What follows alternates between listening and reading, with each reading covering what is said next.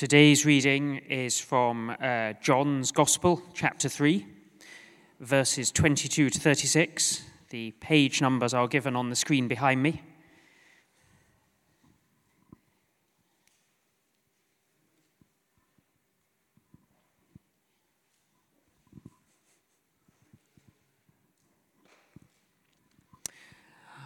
After this, Jesus and his disciples went out into the Judean countryside, where he spent some time with them and baptized. Now John also was baptizing at Aenon near Salim, because there was plenty of water, and people were constantly coming to be baptized. This was before John was put in prison. An argument developed between some of John's disciples and a certain Jew over the matter of ceremonial washing. They came to John and said to him, "Rabbi, that man who was with you on the other side of the Jordan, the one you testified about, well, he's baptizing and everyone is going to him." To this John replied, "A person can receive only what is given from heaven. You yourselves can testify that I said, 'I am not the Christ, but I am sent ahead of him.' The bride belongs to the bridegroom. The friend who attends the bridegroom waits and listens for him, and is full of joy when he hears the bridegroom's voice. That joy is mine, and it is now complete. He must become greater, I must become less. The one who comes from above is above all. The one who is from the earth belongs to the earth and speaks as one from the earth. The one who comes from heaven is above all. He testifies to what he has seen and heard, but no one accepts his testimony. Whoever has accepted it has certified that God is truthful. For the one whom God has sent speaks the words of God, for God gives the Spirit without limit. The Father loves the Son and has placed everything in his hands. Whoever believes in the Son has eternal life, but whoever rejects the Son will not see life, for God's wrath remains on them."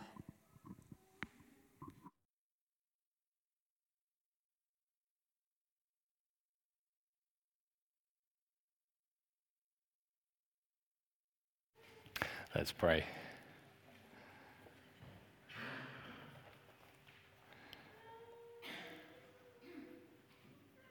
Heavenly Father, we pray that today your words will speak to us afresh, and we pray that by your Spirit you will give us the ability to understand and respond with humble obedience. We ask in Jesus' name.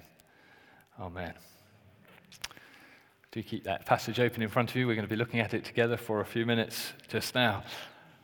During the spring, we're going to be looking at various encounters with Jesus, different people through the Gospel of John who came into contact with Jesus. And as we do that, we're going to be learning what it means for us to put our trust in him, what it means for us to live our lives with Jesus as our Lord and Savior. Today, we look at John the Baptist, and in John's Gospel, John the Baptist gives us the first recorded observation of Jesus. If you turn back just one page to page 1064, you'll see in chapter 1, verse 29, John's response. The next day, John saw Jesus coming towards him and said, "Look, the Lamb of God who takes away the sin of the world." John the Baptist had this clear sense of who Jesus was, why he had come. And we're going to be looking at his response to Jesus a little bit more over this morning in a moment. But I want us to tie that in with also some reflections for us as a church through the last year, but also a bit of a look ahead into 2020 as well. And I want to do that by beginning with a question. How important is Jesus to you? A few years ago, somebody put it like this: is Jesus present in your life, prominent in your life, or preeminent in your life? Is he present in your life? There is some recognition of who Jesus is and what he has done. Is he prominent? He's important, along with others that are important. Or is he preeminent? Does he take the place that is above all others, recognizing that Jesus is the most important? As you think through that question, as we think through that question, we can recognize there are a number of things or people who are present in our lives sometimes prominent in our lives, sometimes preeminent in our lives. And the question we have this morning is, where is Jesus in that? One of the greatest challenges in discipleship as we follow Jesus is to keep him right at the center. We've just sung in one of our songs earlier this morning, "You are our one desire." And we've sung, "Only you are worthy of that." So hold that question and that thought in your mind as we come to this passage. A fascinating little insight into something of what happened as Jesus was beginning his public ministry. John records some of what has been happening. And up to that point, John the Baptist has been baptizing people. We see that in verse 22. But we see then that Jesus and his disciples were beginning to baptize more people. And the followers of John the Baptist became unsettled in that. You could sense it as Tim was reading it, couldn't you? The sense of indignation. Wait a minute. John the Baptist's disciples say, "You were the prominent one a moment ago, and we were glad to be following you and having that central place. All the people were coming to you to be baptized."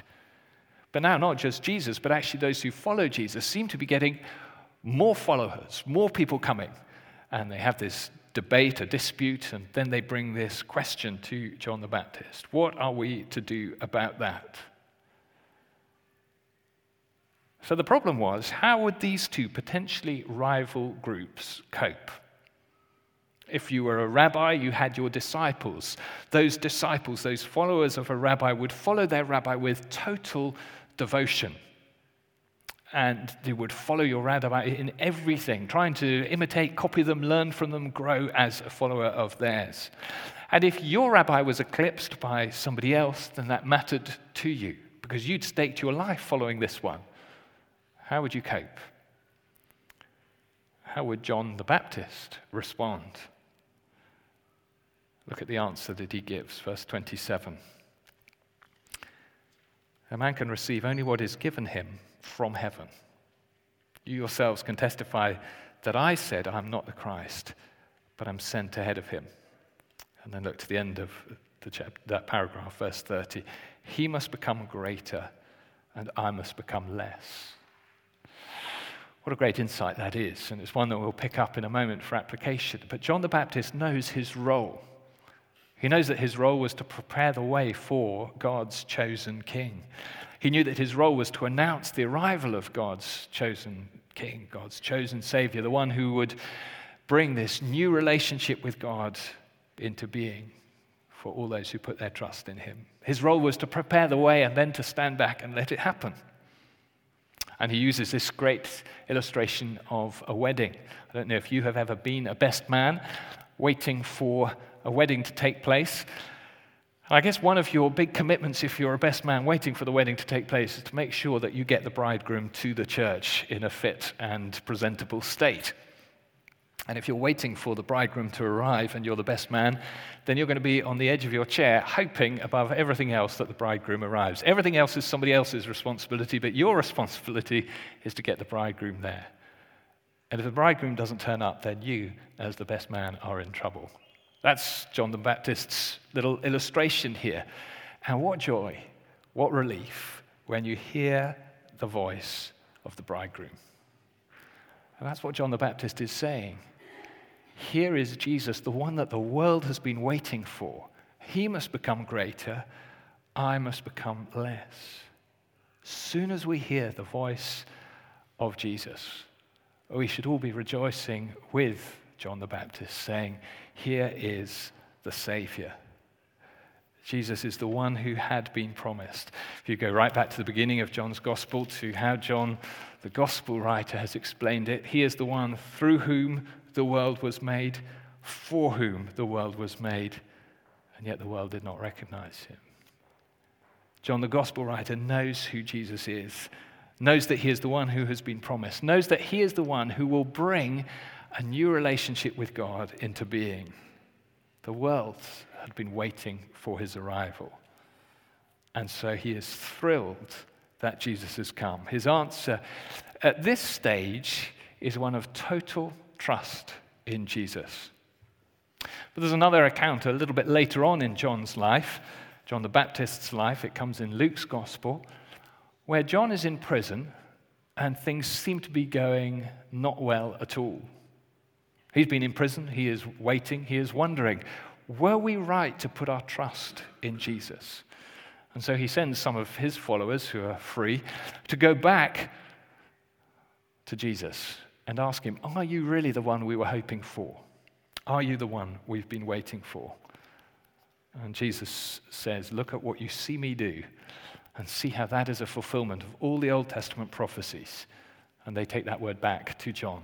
John the Baptist, in prison at that stage, would later be beheaded. And so it raises for me this question: do we trust Jesus in the good times when things are working out well as in the difficult times when things are not working out so well?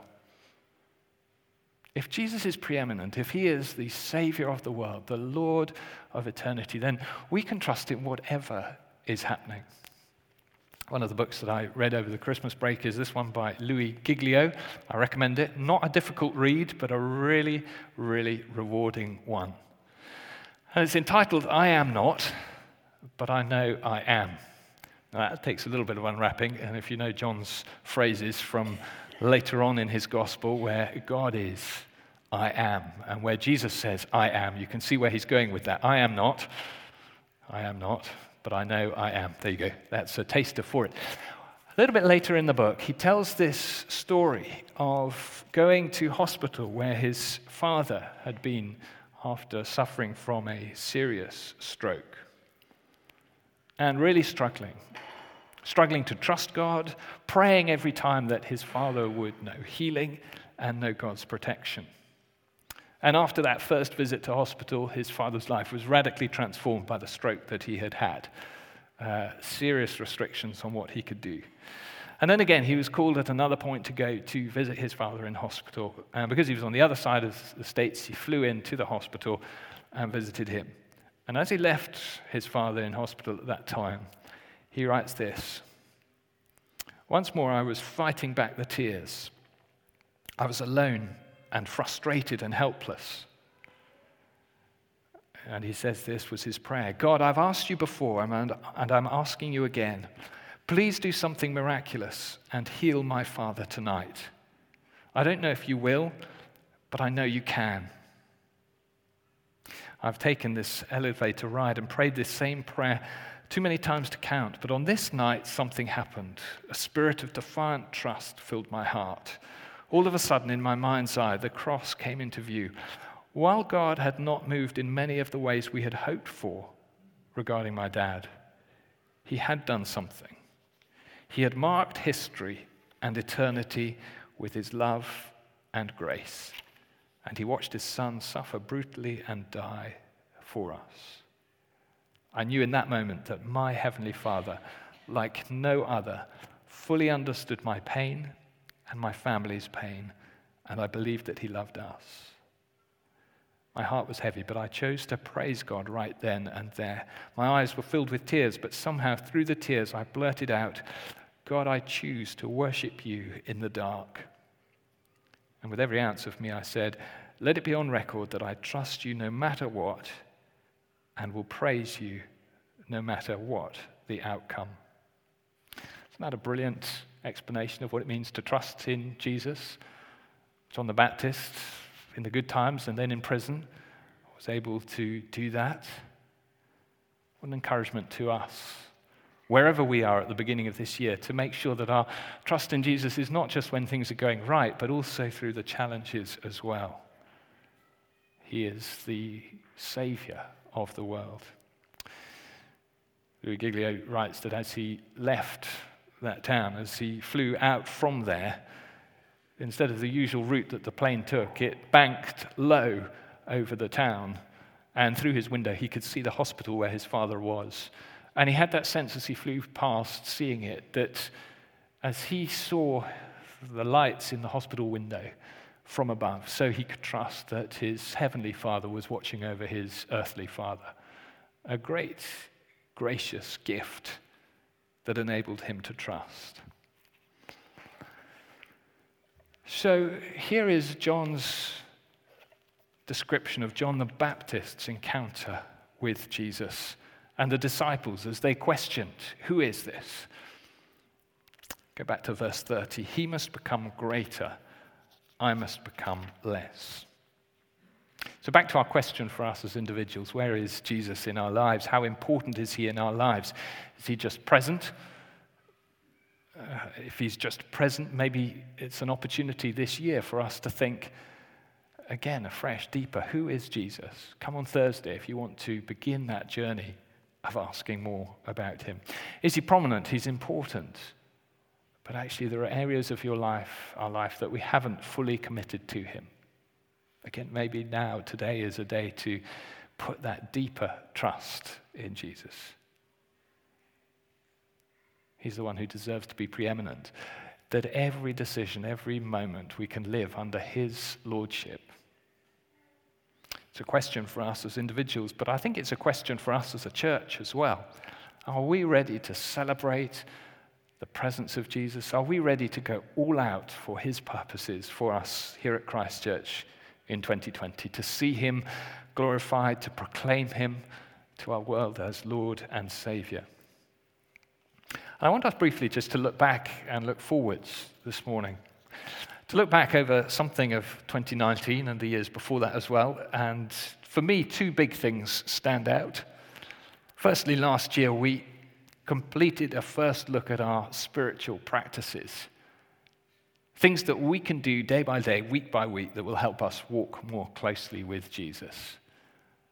They're on the website. There are books at the back if you weren't here when we were doing it. But we looked carefully at what it means to be community and let that practice shape our lives. Fasting, celebration, prayer, Sabbath, Bible study. These were some of the practices that we spent a number of weeks looking at, each of those.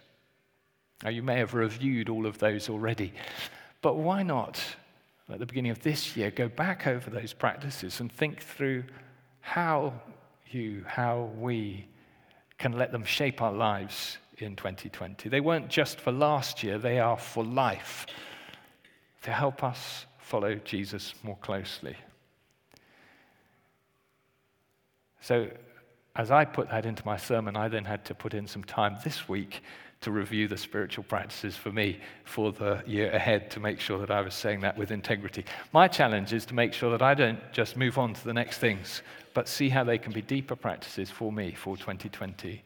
So I did put that in my diary for this week. Why not do something of that? Last year was a year when we were thinking how the spiritual practices can shape us and help us grow as disciples. That was the first thing that was in my mind looking back. But the second thing looking back was the big event of moving back into our building, seeing our building transformed. We wanted it to be light and bright and warm and welcoming and inspiring, honoring to our guests and glorifying to God. Praise God for all that he has enabled through that time. I'm sure it could be warmer, it could be lighter, all sorts of things we can tweak and work on. But what great answers to prayer we saw during that. But the goal was not just to create a building. The goal was to see God honored and glorified here. And so in 2020, in the year ahead, we've been thinking and praying and believe that it's a year for us to lean into evangelism with a fresh sense of energy and confidence. Evangelism, that means how we go about sharing our faith in Jesus, praying for opportunities to talk with friends, praying for friends to come and discover the truth that we have discovered, having a fresh commitment to be inviting people and explaining what we believe, and praying that God will open their eyes to what we have seen about Jesus. So we think this year ahead is a year when we want to be leaning into evangelism, leaning into all sorts of ways in which we can be sharing our faith and praying that God will bring people to that saving faith. Have a look to the end of the section that Tim read to us. Verse 35, the Father loves the Son and has placed everything in his hands. Whoever believes in the Son has eternal life. What a great gift that is. There's a warning as well, isn't there? Whoever rejects the Son will not see life, for God's wrath remains on him. There's a change that takes place when we put our faith in Jesus, that we are rescued from eternal separation from God to be with eternally the God who has loved us and has made us for relationship with him. It's a vital mission that the church has. And I think and pray that 2020 will be a year when we see God work among us to bring people to fresh faith in him. There are a number of ways that we're hopefully planning for that and seeing that come about. One is the events that we have through this year. We've got Burns Night, which we have rescued from being simply a crazy celebration to being a celebration that friends can come and have a taster of what it means to have fun in a church building. 24th or something, Friday in January. Do invite friends. It's a fun evening. It's an easy step into church and to a fun evening here. Later in March, there's a comedy night. Again, details on the website. A comedy evening here, again, when we can invite friends in to have fun. And then in June, with a number of other churches in Kingston, there's an event at the Rose Theatre when a great evangelist with a good gift of communication, J. John, is going to be speaking at the Rose Theatre. Again, a wonderful opportunity for us in a straightforward, simple way to say to a friend, would you like to come just for one evening to hear somebody explain the Christian faith? Here are some events that we have that we hope and pray will enable us to lean into evangelism through this year. But it's not just events. There's the courses that are running, one beginning this Thursday. There'll be others later on in the year. Again, it may be that either you or somebody you could invite would find that a really helpful way to go deeper. And then undergirding all that, each of us can be praying wherever we are. That's one little bit that we've missed in the reading that we had. And it's a description of how we can live each day listening to God and trusting in him. Have a look back to verse 32. Sorry, it's not that. It's verse 34. For the one whom God has sent speaks the words of God, for God gives the Spirit without limit. Now, I think this paragraph from verse 31 is not John the Baptist continuing to speak, but is actually John the Gospel writer giving his explanation. We don't have the original speech marks or know exactly where they fit. They wouldn't have been there. And the same is in the earlier part of the passage. We don't know when exactly Jesus' words finish and when John's commentary picks up. But I think from verse 31 onwards is John the Gospel writer's comment and his teaching. And what he says here in verse 34 is that Jesus is the one who speaks the words of God. This year, we can listen to his words, and they are the words that give eternal life. What a great encouragement to us there, to trust in Jesus, to trust in his word. When we read it day by day, to know that we hear the words of the eternal God for us. But also that he is the one who gives the Spirit without limit. He will give his Spirit to you to enable you to live for him this year. He will give his Spirit to your friend who you're praying for may come to faith. It's not just you doing your best powers of explanation. It's God, by his Spirit, bringing new life into being. So as we finish this morning, that question, where is Jesus in our lives? Is he present? Is he prominent? Is he preeminent? Is he the one who we trust in? His words are the words of eternal life. His words are the ones that we can trust in. Even if we find them difficult or a challenge to us, they are the words that bring eternal life. And his Spirit, he promises to give without limit. What a great promise. In a moment, we're going to be singing again and then sharing communion as we remember what Jesus has done for us. And then at the end of the service, there'll be an opportunity for any who've got challenges this year ahead to come forwards and we'll pray for you. A number of people will be here at the front ready to pray. And we'd love to pray if you've got particular challenges, either to trust and believe God's word or to know God's power, God's Spirit at work in you, then we would love to pray for you. Just find your way up to the front and we'll pray for you here. But why don't we now just, each of us, reflect on where Jesus is at in our lives? Would you like to stand? And I'll leave a moment of quiet, and then I'll pray. Just in the quiet, maybe that verse 30 will come to our minds. John the Baptist's comment on Jesus: he must become greater, I must become less. What will it mean for Jesus to take his rightful place in your life?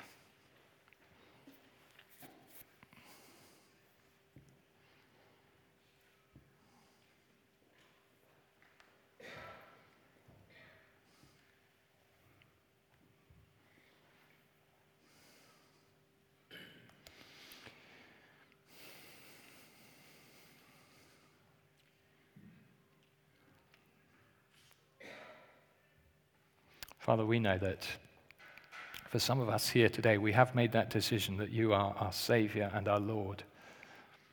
We've asked you to be the preeminent one, the one above all in our lives. We've said you are our one desire. You alone are worthy of our praise. We've said that, and yet we've slipped from that. And we pray that today you will renew our love for you, our trust in you. You will take that central place in our life that only you deserve.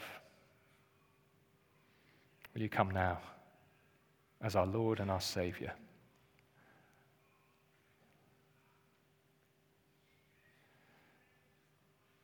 And Lord, we know that for others of us here today, that's a decision we've not yet made. But it's one we may be feeling our way towards. And we pray that you will continue to speak to us words of life, and that you will give your Spirit without limit, a spirit of understanding that gives life.